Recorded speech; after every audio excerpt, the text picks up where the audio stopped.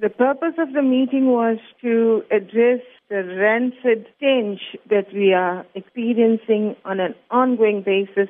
Also at the meeting, a presentation was made on behalf of the Phoenix Wastewater Treatment Work. In her presentation, she did say that the plant has major problems. Problems are technical in nature and related to equipment failing. She also blamed it on sewer pipes having been broken in the area, and the floods, which were supplementary and only came in October, could not have impacted so detrimentally on the problem we are experiencing.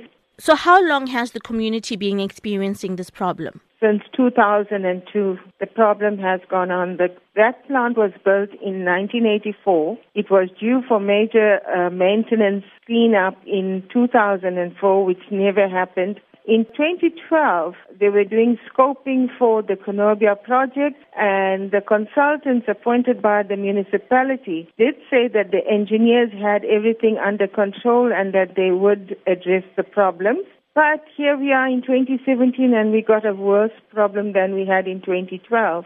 What was most alarming is that the capacity of sludge that comes into that plant for cleaning purposes, the waste that comes into the cleaning purpose, and they were going to increase the capacity. Now you got a problem, and then you want to go and increase capacity with the broken system. That's just not going to work. So with regards to the meeting last night, what was the mood like with the community? The mood with the community was very irate. They were not happy. They were not impressed with the kinds of reasons that were provided by the officials. They asked that they re-meet and give us proper responses to the problems we're having. What decisions were taken at the meeting last night? What is the way forward? Okay, the decisions that we took. The stench in Ottawa must be totally eradicated immediately. The 25 to 50 meg is insufficient to deal with future capacity, and the planning needs to get relooked at by the municipality. We want constant monitoring in the area.